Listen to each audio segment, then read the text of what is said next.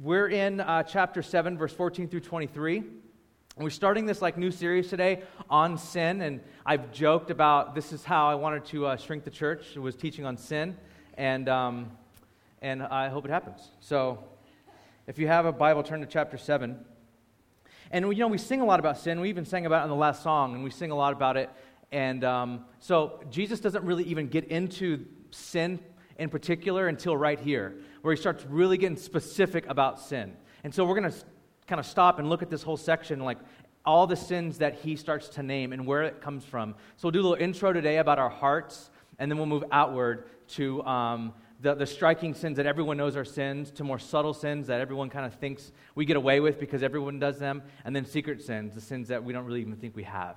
So that's kind of how Jesus does. He starts inside and works his way out. So that's what we'll be looking at. But I'm going to start in verse 1 of chapter 7 to gather a little bit of context before we go into verse 14. Because this whole setting is, there's a context here. What Jesus is talking about is the heart, and he starts with the Pharisees because the Pharisees ask a question. That's the catalyst to the heart. And so we'll start in verse 1, and we'll read through, and then I'll pray. Chapter 7, verse 1. Now when the Pharisees gathered to Jesus with some of the scribes who had come from Jerusalem, they saw that some of Jesus' disciples ate with hands that were defiled. Okay, that's a key word. Remember that word. That is, unwashed hands. For the Pharisees and all the Jews do not eat unless they wash their hands, holding to the tradition of the elders. And when they come from the marketplace, they do not eat unless they wash. And there are many other traditions they observe, such as washing cups and pots and copper vessels and dining couches. And the Pharisees and the scribes asked Jesus, why do your disciples not walk according to the tradition of the elders, but eat with defiled hands? And Jesus said to them, well did Isaiah prophesy of you hypocrites. It is written, this people honors me with their lips, but their heart is far from me. In vain do they worship me, teaching as doctrines the commandments of men. You leave the commandment of God and hold the tradition of men. And he said to them, you have a fine way of rejecting the commandment of God in order to establish your own tradition. For Moses said, honor your father and your mother, and whoever reviles his father and mother must surely die. But you say, if a man tells his father or mother, whatever you would have gained from me is Corban, that is given to God, then you no longer permit him to do anything for his father or mother, thus making void the word of God by your own tradition that you have handed down, and many such things you do. We talked about that section a couple weeks ago. Now this section this morning. And he called the people to him again and said to them, hear me, all of you, and understand. There is nothing outside a person that by going into him can defile him, but the things that come out of a person are what defile him. And when he had entered the house and left the people, his disciples asked him about this parable, and he said to them, then are you also without understanding? Do you not see that whatever goes into a person from outside cannot defile him, since it enters not his heart, but his stomach, and is expelled? Thus he declared all foods clean. And he said, what comes out of a person is what defiles him. For from within, out of the heart of man, come evil thoughts, sexual immorality, theft, murder, adultery, coveting, wickedness, deceit, sensuality, envy, slander, pride, foolishness. All these evil things come from within, and they defile a person. Let's pray.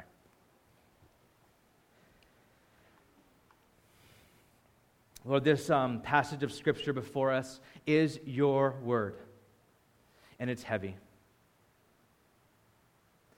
And I pray, God, that if in our hearts right now, if some kind of defense has gone up, some defense mechanism where it's like blocks when some preacher talks about sin or someone else talks about sin, and all these old-fashioned things start running through their head and they don't want to receive it, I pray right now your Holy Spirit would just melt our hearts, God. I pray that we would see Jesus and that we would see every single person in this room, religious, irreligious, walking with Jesus or not, we need you, all of us. We're all sheep that have gone astray. Each have turned to his own way. We're all naturally bent inward, God. And I pray that you would show Jesus as beautiful and as the Savior that he is. We are great sinners, but Jesus is a great Savior. Would you exalt Christ today? We look to you. I ask that you would anoint me, Lord. Would you use my mind and my heart and my mouth for your glory, God? We submit ourselves under your word. We pray that you would be exalted. In Jesus' name, amen. So we've been in the book of Mark since we started in January. We started the church in January. So we've been in this book ever since. And we took a little break over the last month from Mark.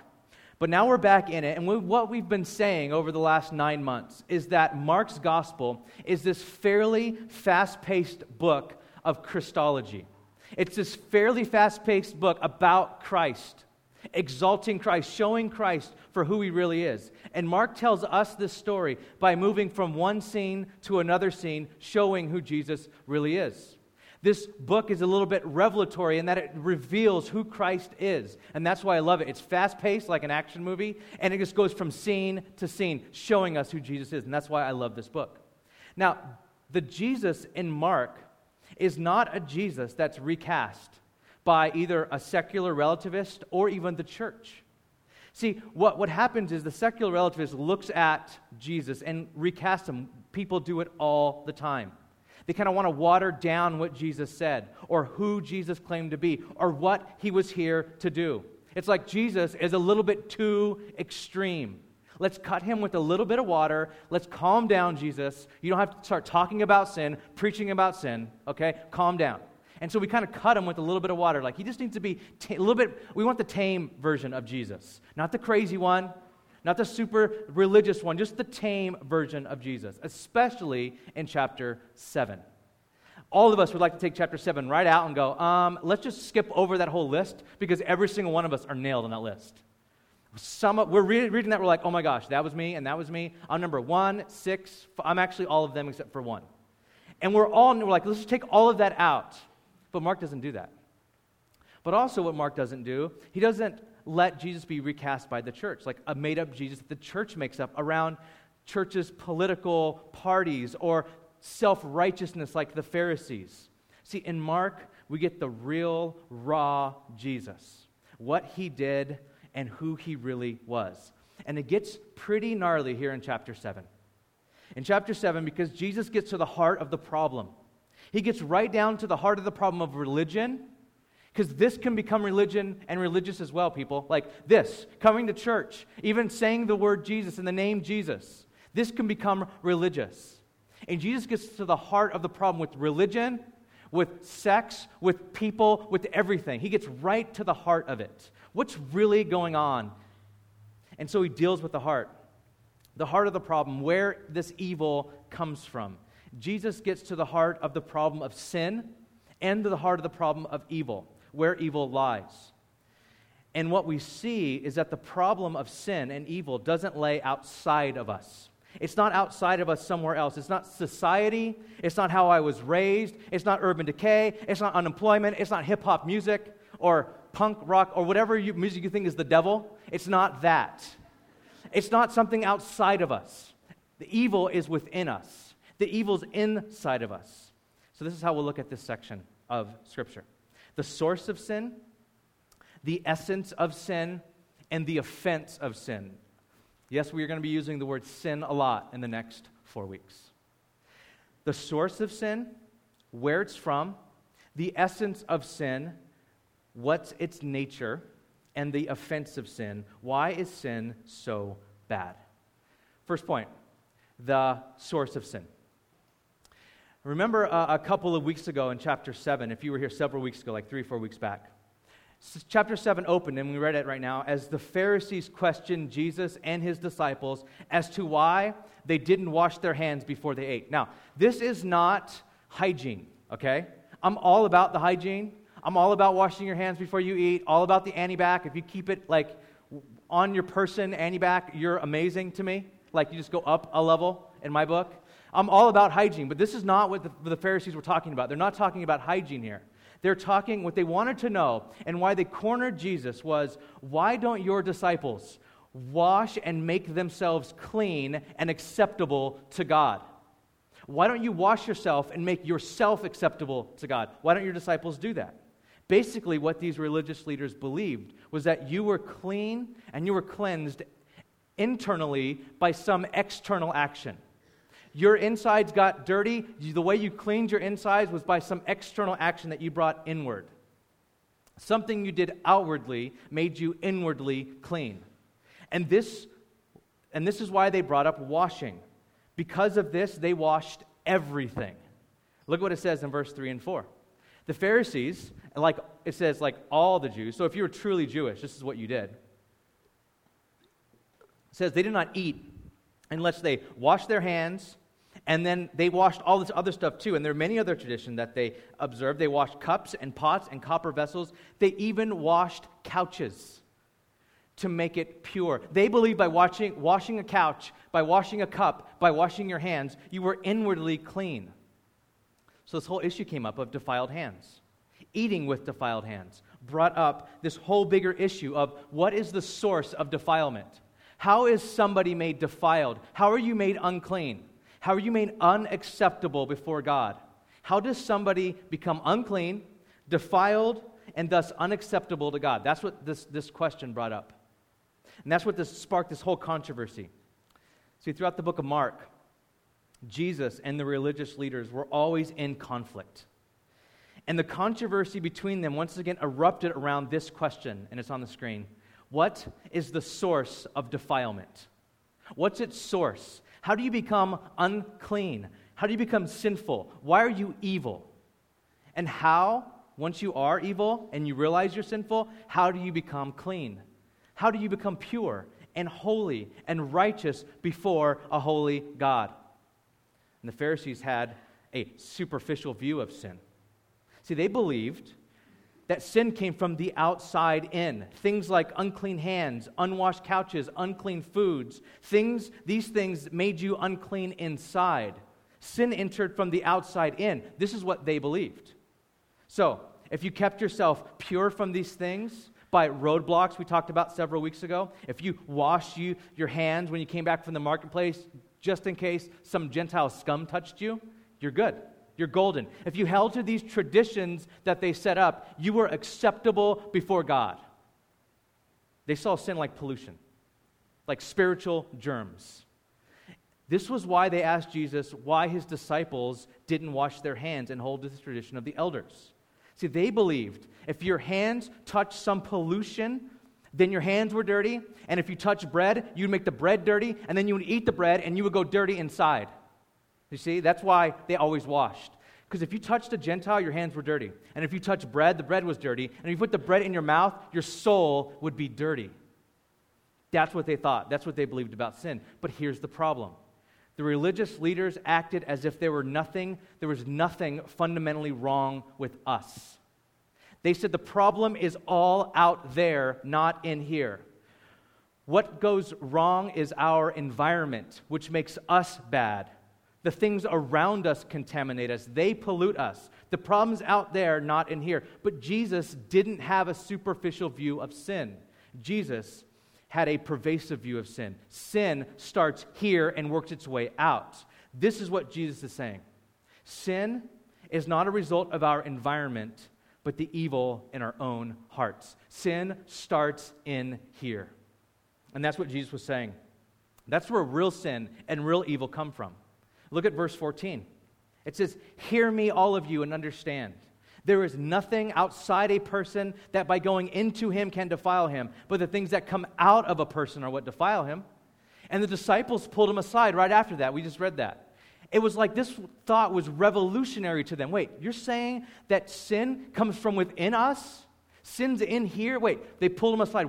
Tell us about that parable. What are you talking about? Are you saying we're the problem? Are you telling me, Jesus, that I'm the problem? Because I thought it was my family. Because I've hung out with my family. And I think my family's a problem. I think my job's the problem. I think my friends are the problem. I think my environment, if I just got a new house and got to decorate it the way I wanted to, I would live a happy, fulfilled life. I would live my best life now. It would be awesome. And that's what we think. If we just keep arranging things around us. And Jesus is like, you know what? The problem is your heart. You're the problem. It's you. And because it's you, you contaminate everything outside of you. Everything is defiled now because of you. He goes on and says in verse 18, and he gets a little humorous here, if you could get Jesus' humor? I think Jesus is very funny.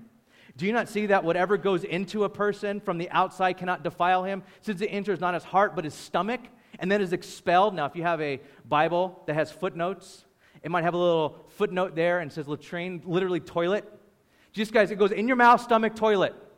It doesn't touch your heart. I mean, that's funny. I would have laughed if I was there. I would have been like, that was a good one.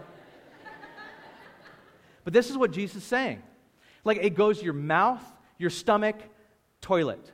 Literally, it goes in one end and out the other, and it doesn't touch your soul. Your soul is the problem, he says. It doesn't touch the heart of man. This is what he said. What comes out of a person, what defiles him, for from within, out of the heart of man, come evil thoughts. See, evil thoughts start in your heart.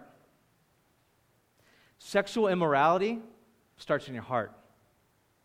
Theft and murder and adultery happen first in your heart.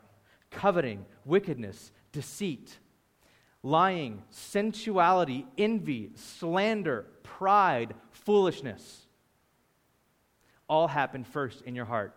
All these evil things come from within you, and they defile a person. They come from within you, and they defile everything. It ruins your job, your marriage. It ruins the way you think about life and even politics. It ruins the way that you drive your car. Your heart ruins everything, Jesus says. It starts there first. Jesus is saying that the real source of the problem was not the law itself, or dirty hands, or unclean foods, or unclean places. Jesus said that there is something fundamentally wrong inside all of us. Jesus is saying here, all foods are clean, and all hearts are unclean, which is opposite of what they thought. They thought some foods were clean and some foods weren't, but your heart was clean. And you had to keep it clean. Everyone starts with an A, and you get an F. Jesus is like, no, everyone starts with an F, and you need an A. That's how Jesus says it's wrong fundamentally from the very get-go. Just as the heart organ pumps blood into all areas of your body, so the spiritual heart, the center of human personality, which determines our action and inaction, is corrupted and pumps sin into all areas of our life. And this was revolutionary, because this is what this means. We're not sinners because we sin. We sin because we're sinners. We're not sinners because we sin. We sin because we're sinners.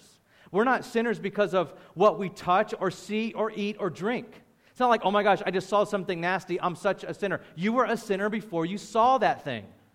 You're a sinner in your heart. Because before we ever touched that forbidden thing that we knew we never should touch, sin already laid in our hearts. Before we ever looked upon impurity with our own eyes, our inner soul, our inner being was already impure. And before we ever drank or ate, our hearts were already filled with sin. See, external things do not make you a sinner, and external things can't make you holy. And that's why Jesus gets kind of comical here. That's why he says it goes from the stomach to the toilet, literally. It goes in one end and out the other. Food never touches your soul. It never touches your heart. Your heart is the problem. And by the heart, the Bible means the center of who you are. The heart is where your motives and your affections lie. See, you can know something, you can know right or wrong in your mind, but your heart is what carries it out. You can know something's wrong, but you do it anyways because your heart is ruined. The Greeks believed and thought that the heart was the seat of a person, where all of the things that make you collide. This is will, this is emotion, affections. It can even be your mind and your thoughts. All of that, the you of you, is where evil lies. And verse 23 comes from, it says, all this evil comes from within. This is the source of the problem, your heart. Why? What's the nature of it? What's the essence of sin? Point 2. The essence of sin is this. And I know that when I start talking about sin, this might be foreign to some of you. Some of you probably never think about sin. You don't even give it a second thought. You never really think about it. You don't really think that there is such thing as sin. You're like, well, who's to say what's right and what's wrong? This is the way my parents raised me. It's up to the individual. D.A. Carson is a New Testament scholar, and I enjoy listening to him and reading him. And he said the most frustrating aspect of doing evangelism in universities, because he's a professor, is the fact that students generally have no idea of sin. He says, quote, they know how to sin well enough, but they have no idea what constitutes sin. I even had to teach my iPhone what sin was this week. This week, as I was thinking about things to share, I would grab my phone, and in the notes, type in, like, sin this, and it would change sin to win. I go, sin, space, win. I'm like, no, sin. And like, didn't know it, and I had to teach it. I had this, like, I was having this conversation with my phone. It's like, Dave, I don't compute. You know, like, sin equals win? I'm like, no, phone, sin equals fail. Sin does not equal win, so don't do that. And you should know all about failing because it's an iPhone 4 and it always... So what's sin's essence? What's the essence of sin? And a lot of us, we have to be taught this because we don't know sin. We don't really think we sin. We're like, well, I don't know, maybe kinda. I mean, I don't do anything that bad. And I live kind of far away from home, so I mean, my parents don't know everything. And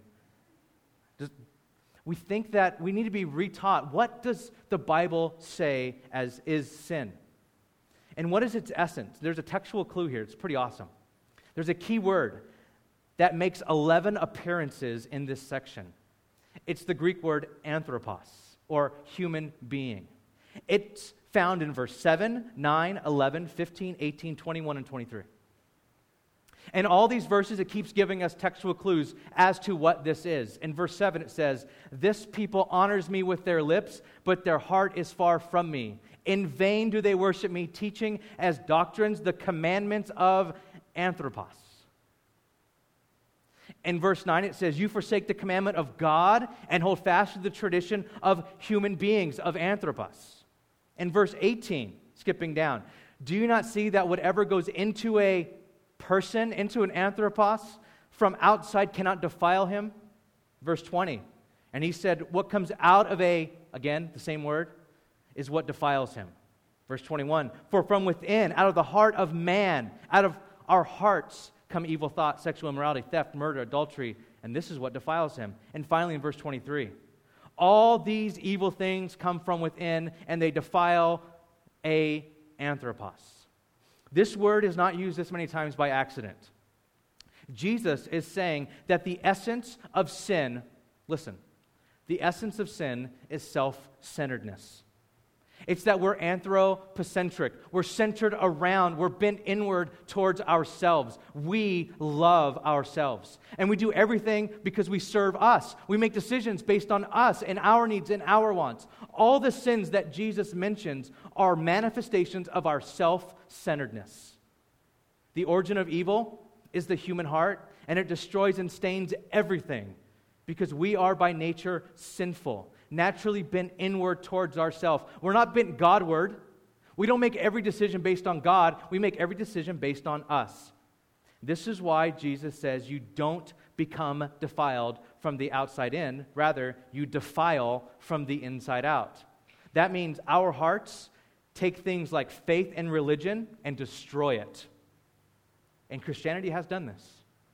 Christianity has taken the core doctrines of the Christian faith and ruined things. You might be here destroyed by another church. There are evil people in churches, let me tell you. It's because people love themselves. And they will take something like religion and power and bend it inwards towards themselves and destroy things. We take things like sex and we destroy it. We make it about us and what we like, and we ignore what God has to say about sex. We make things about us. And that's what Jesus is saying here. He says, and he starts by showing the Pharisees how they screwed up God's law, and then he adds, not just that, we've screwed up sex and language, even property, and the way that we treat people, because our hearts are self-centered. The eternal corruption of the anthropos affects everything. See, we're anthropocentric and we're not theocentric. We're not centered around God. We're centered around self. Theocentric means we regard God as the central and the most important element of existence. God is the most important thing in the world. But we make it about us. We bend it inwards regarding me. It's all about me, and I'm the center and the most important element of my existence. And Jesus tells these Pharisees and these disciples, have you forgot about God? And this is why we can take things like religion and church and make them about us, what we like and what we don't like, and not about God, and that's sin. And we take things like sex, and we make it about our preference, our likes, our tendencies, and we leave God and His Word out. And Jesus starts with religion, and He ends up with immorality. He's like, you guys have ruined everything. Your hearts are so wicked that they could take things like religion and ruin it. They could take things like sex and ruin it. And they could take subtle things, not just church and sex, but more subtle sins like bitterness and unforgiveness. See, it's easy for us to condemn more obvious sins while virtually ignoring our own sins of gossip, of pride, envy, bitterness, and lust. And Jesus says all of these things come from our evil hearts within us. See, the real source of defilement, and thus our broken relationship with God, is the human heart itself. We are bent inward. Like that movie, Trainspotting. The entire movie illustrates this world of evil. And at the end of it, Ewan McGregor's character steals all his money from his friends, and he walks away, and it says this, why did I do it? I mean, this whole vile narrative of this movie, and he steals from his friends. Why did I do it? He said, I can make a million excuses, but the truth is, I'm a bad person. That's the commentary of Mark chapter 7. You can make a million excuses to yourself, to God, to whomever, why you do what you do, why you are the way you are. But Jesus says here, the real reason is you're evil. Welcome to church.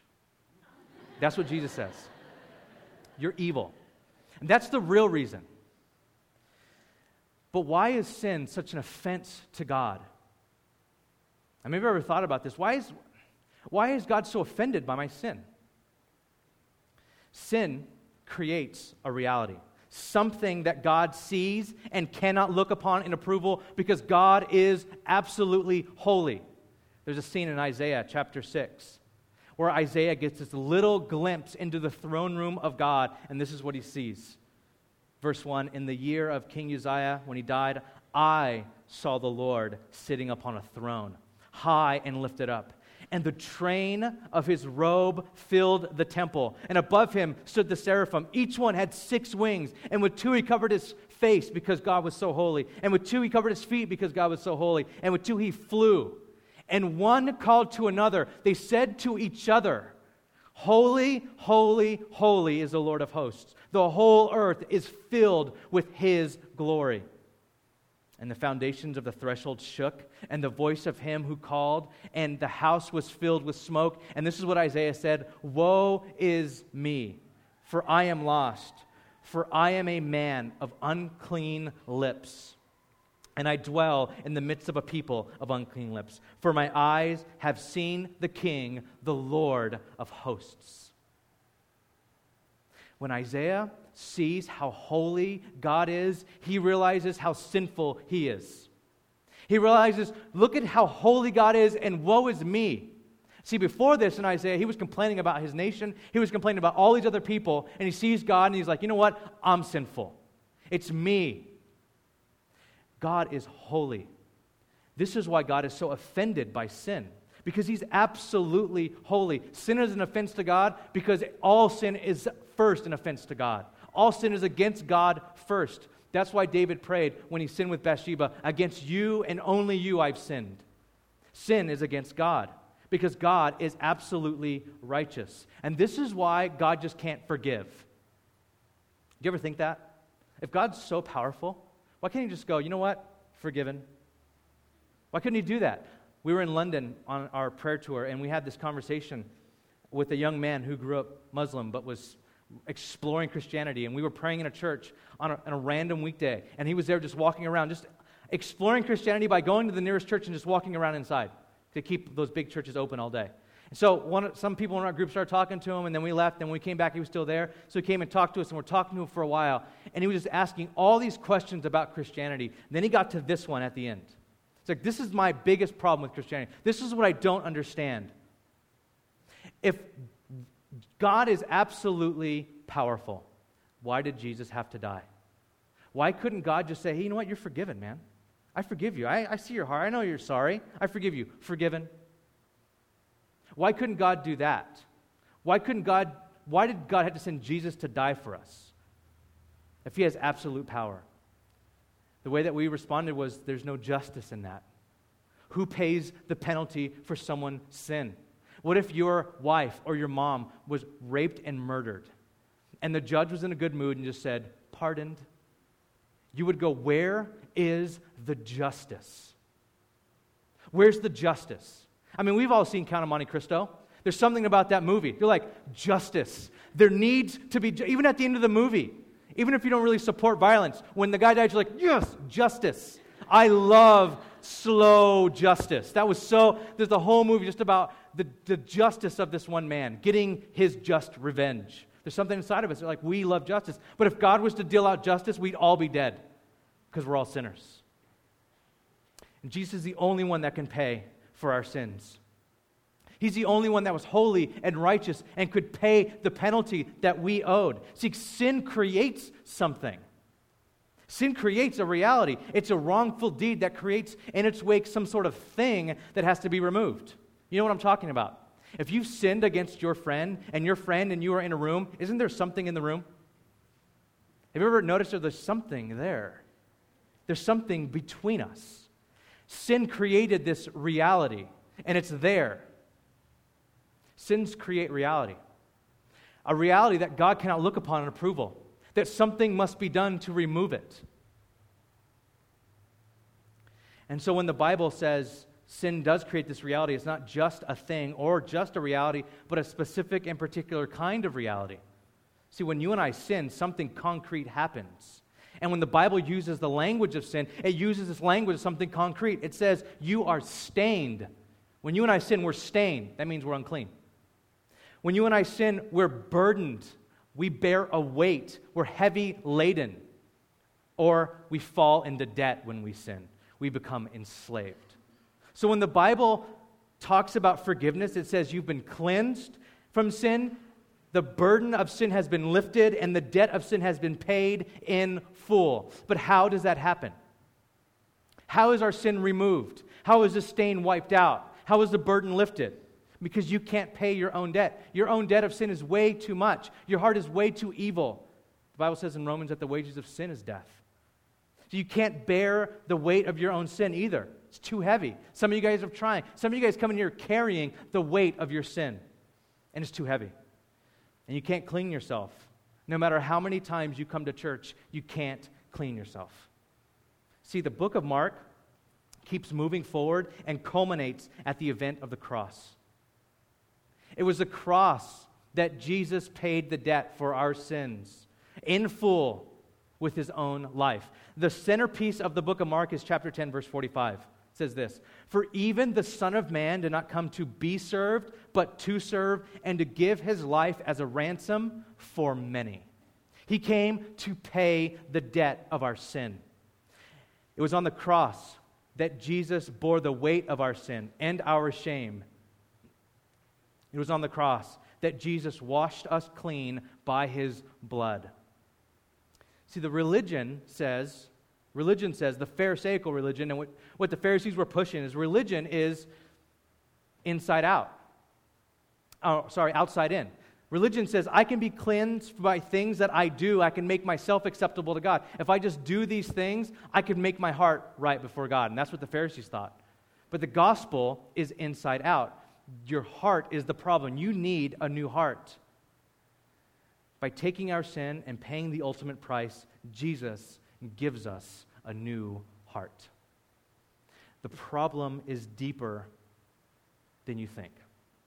And what Jesus does is he pulls out your heart of stone and he gives you a heart of flesh. He purifies your heart. And that's why we take communion.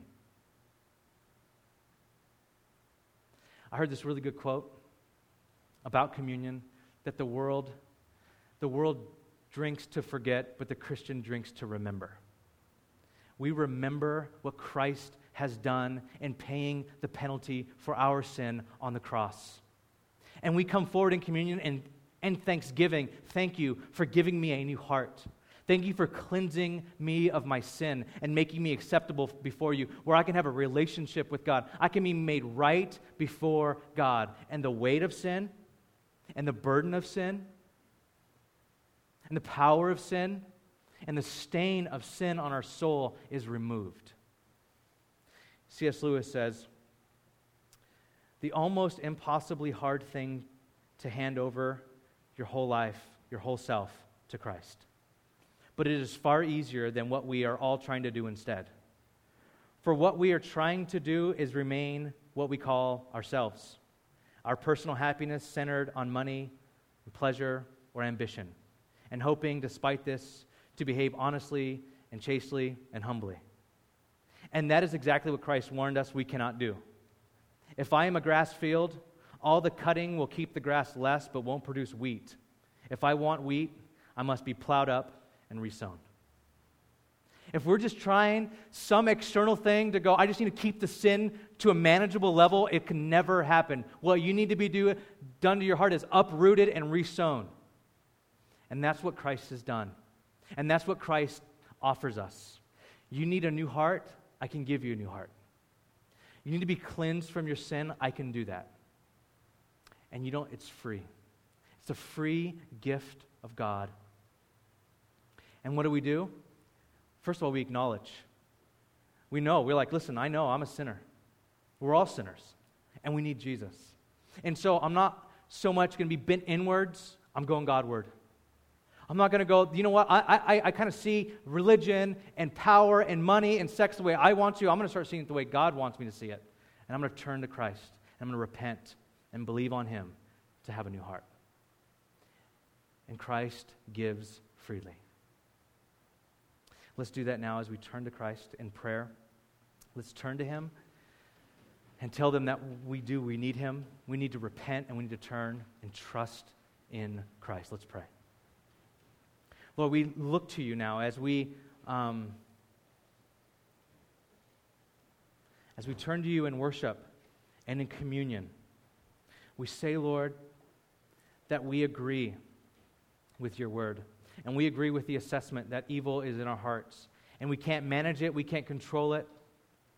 It just destroys us. And what we need is you. What we need is a pure heart.